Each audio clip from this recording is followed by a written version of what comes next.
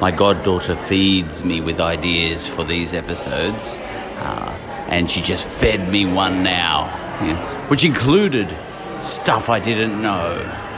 And she brought it to my attention that iron, not ions, iron, I-R-O-N, is created by stars dying. Okay, and I had to Google it, because if I did know this, and I should have, because I did physics when I was young, but I'm old now, so you forget. Right, a red giant, that type of star, explodes, dies, and I presume just scatters debris. Did you like the French? Debris. Hey, baby. Debris, all in every direction. And a lot of that debris is iron. I have to say it like an American, because I've been talking about ions, I-O-N, in recent episodes. So, I have to say it like an American. Iron, Okay, iron. Okay, so debris just scatters, a red dwarf star explodes, destroys itself, collapses, bang, and smash, bits and pieces everywhere. Right, now, all those bits and pieces are attracted to each other through gravity, and as far as I know, that's because all the bits and pieces of matter in space, they bend space around them, and the other bits of matter fall into that bent space. That's how I understand gravity. It's a space-bending game that matter plays. So it's almost like they suck every bit of matter sucks other bit of matter towards it. Anyway, what happens is you got this debris, all bits and pieces of debris everywhere, and it starts to come together, and bang, two bits of debris come together, and then another little tiny bit of debris sort of floats towards it, and some of it's, a lot of debris is moving, and you end up with big clumps of debris all joined together, which become planets, and then some, I suppose, would they form stars, new stars, is that true, somehow, they become very massive, and just the sheer force of gravity, what happens there is that, does it create nuclear fission, the sheer weight, or, when the bits of debris, get too numerous, when they clump together into bits of, into supersized asteroids, supersized bits of matter, and they just collapse under their own weight, and all the bits and pieces, end up through, breaking up and they end up helium and hydrogen and giving off lots of heat and becoming stars, and then other bits of debris that are now the size of planets come flying by, and they get captured by those stars, but not quite, a lot of those bits of debris just fall into the stars, but some are just, very few, are travelling just at the right speed and at the right angle, such that they start circling those stars. Is that how it all happens, And, that's how we've got our solar system. And a lot of that debris is iron. And all sorts of other things too. Carbon and all that sort of stuff, And a lot of, atoms are breaking up and reforming, nuclear fission, nuclear fusion, and eventually you get a planet like Earth. Okay, and then at some point, the Earth was just circling our sun after this process, and the first single-cell organism came into being, via a mechanism I don't understand. But somehow a cell nucleus and a cell wall formed in exactly the same, cubic nanometer, which blows my mind. But, I'm no scientist, so it appears to have happened because here I am. Right, now, was there iron? Did that first single-cell organism, use as one of its ingredients iron? I actually don't know the answer to that. I'm assuming yes. Well, I'm not assuming. I'm guessing. I don't assume. Sometimes people say, if you assume, you make an ass out of you and me. But often people say, oh, you just assumed something there. And I say, well, no, I was just guessing. Not everything's an assumption. Many things that are called an assumption are actually just a guess, and sometimes an educated guess. Okay, now, I'm not hanging my hat on it. It would only be an assumption if I hung my hat on it, and I'm not hanging my hat on it. I'm learning. And when you're learning, you're not hanging your hat on anything, so it's never an assumption, except to the extent that you're sort of saying it's an assumption. Right, now, let's just say there was iron, because the very first single-cell organism, was formed. It had to be formed out of whatever was available, whatever little, whatever atoms were available to it at that moment in time when it formed. And maybe the iron atoms were included in the mixture as one of the ingredients, when God was making this little pie, and cooking it in some muddy thermal swamp somewhere. Right. Okay. And I presume it had iron in it, but I suppose it didn't have to have iron in it. Maybe it didn't have iron in it, and cells started to replicate and diversify and sucked iron in later. It's one of the two, isn't it? It was either there from the start or sucked it in later. But eventually, one way or another, we ended up with cells called blood cells and all sorts of other cells too. Life started to diversify. Just like non-life, that's inorganic material, was changing shape all over the place. Planets forming, nuclear fission, nuclear fusion, that's all the stuff of physics, and then and chemistry, and then life came into being, and in order to study that stuff in contradistinction to the other stuff, we tend to look at that with a very special focus, and that special focus is called biology, but it's all connected, it's all unified. I've been listening to a chemistry lecturer from Massachusetts Institute of Technology, and he's talking about chemistry, and you'd almost think, oh, typical Westerner, he's just talking about chemistry in a bubble, whereas other cultures wouldn't, they'd treat the whole thing holistically, and Westerners, they talk about biology and they talk about chemistry and they talk about physics as three different disciplines. But as I listened to him, I was reminded that, yes, it was even true when I was doing physics when I was young, and I've forgotten it all, but it was even true when I was learning physics, that as I was being taught physics, it wasn't in ignorance of chemistry and biology. It was just we were focusing on one part of the natural universe mostly, but not forgetting the other parts. So whilst physics lecturers were teaching me physics, they tended to bring in examples from, they were talking about chemistry and biology at the same time, and inorganic stuff too. Well, there's inorganic chemistry, isn't there? All right, organic chemistry. All right, there's a lot going on. Okay, but it is holistic, When I'm listening to this chemistry lecturer, he's always talking about everything from Shakespeare to, poetry and myths and legends.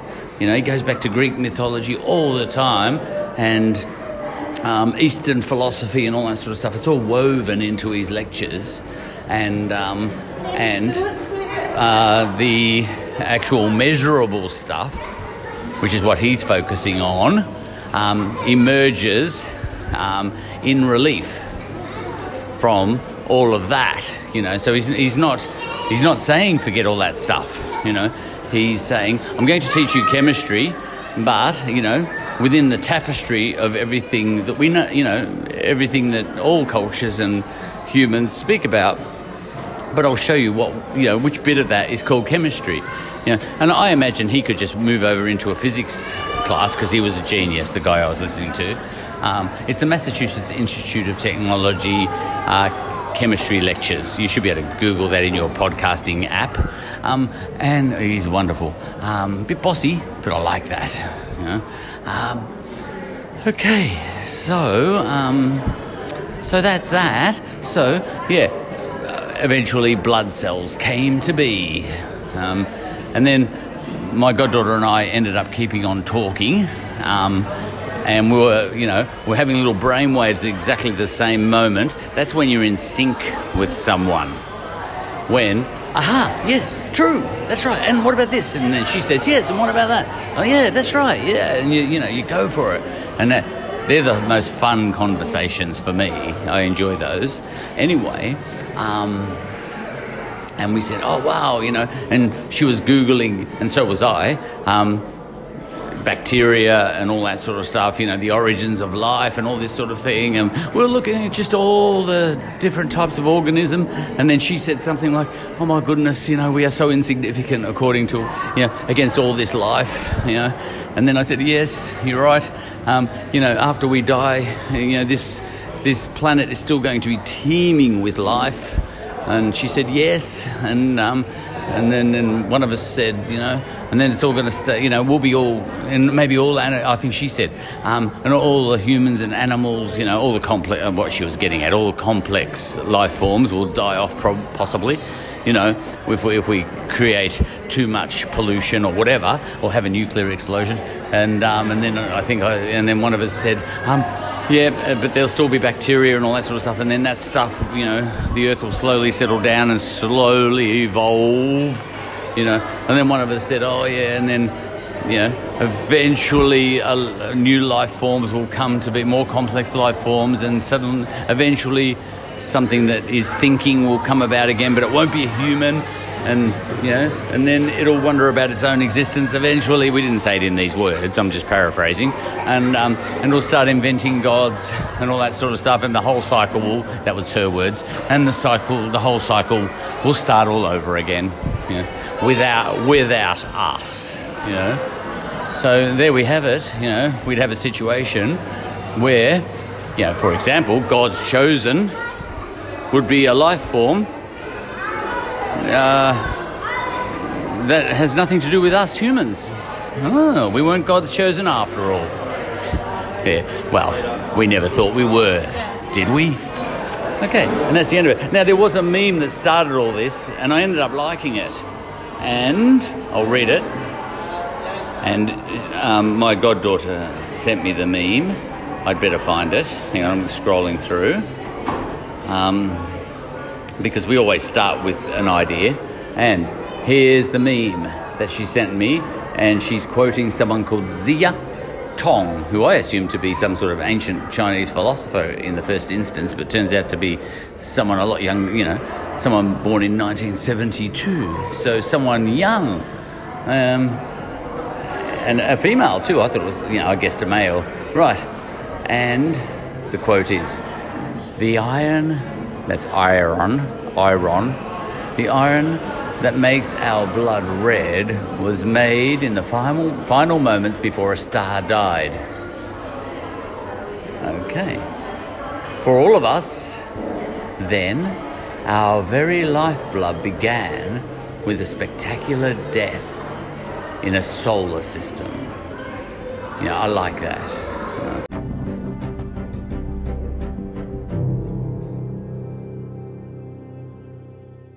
The iron that makes our blood red was made in the final moments before a star died. All right, just to aid and assist my comprehension, my my guess and my bet is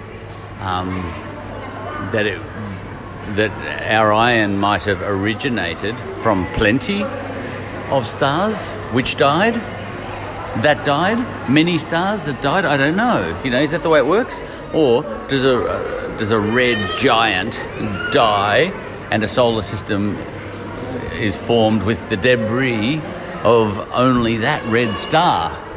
I don't know the answer to that. Okay, so that's one thing.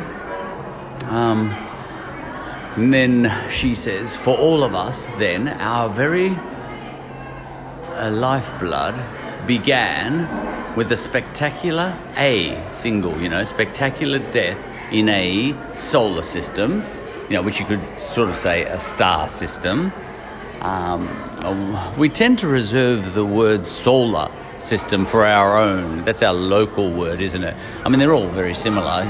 Look, our solar system is a star system, but we tend to reserve the word solar.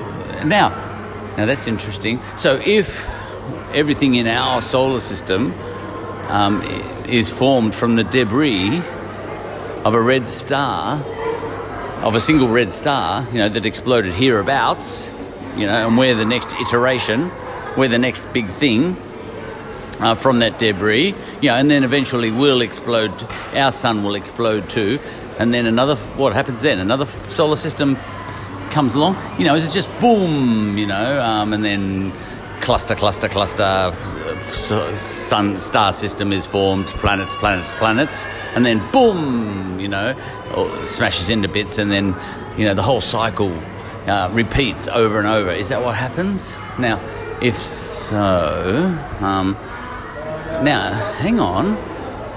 The universe is only 14.7 billion years old. How old is our Earth? I mean, yeah, all right, our solar system. Hang on, just give me a second. Age of... I'm Googling here. I should do this on my own time, not yours. Age of old people. Age of solar system.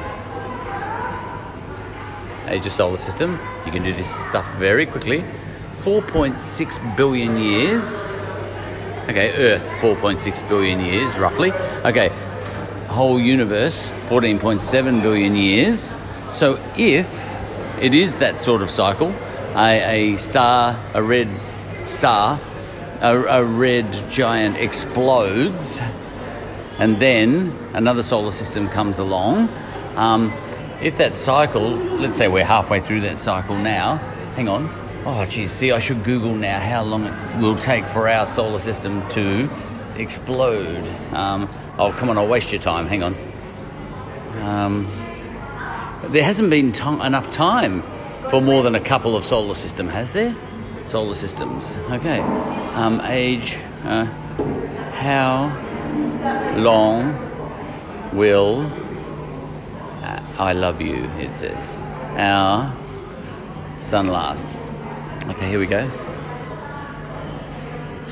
Another 5 billion years. 4.6. So about 10 billion years. Oh, there wasn't time for a previous solar system.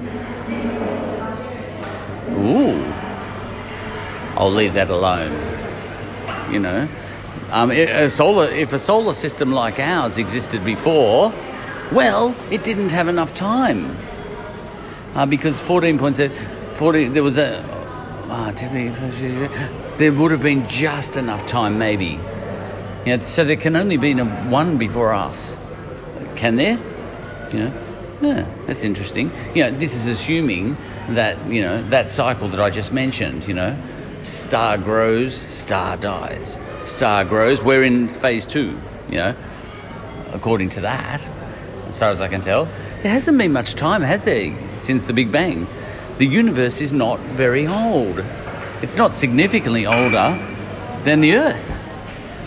There's rocks in Western Australia which are probably only a third as old as the entire universe. Is that true? I'll leave that alone now. That's enough for that.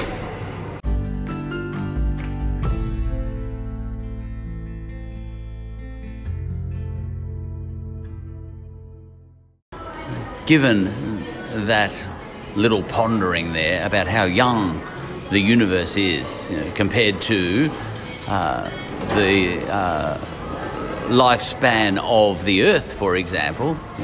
The universe is incredibly young. It's only just started.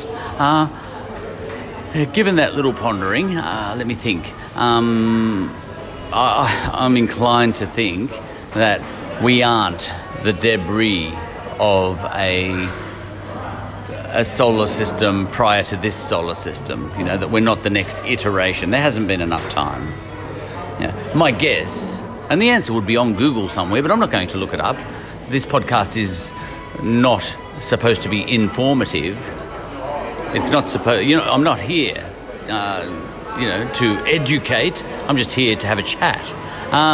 Google it yourself, But given that, I'm inclined to think that probably, my bet is that red stars, red giants have been exploding all over the joint here and there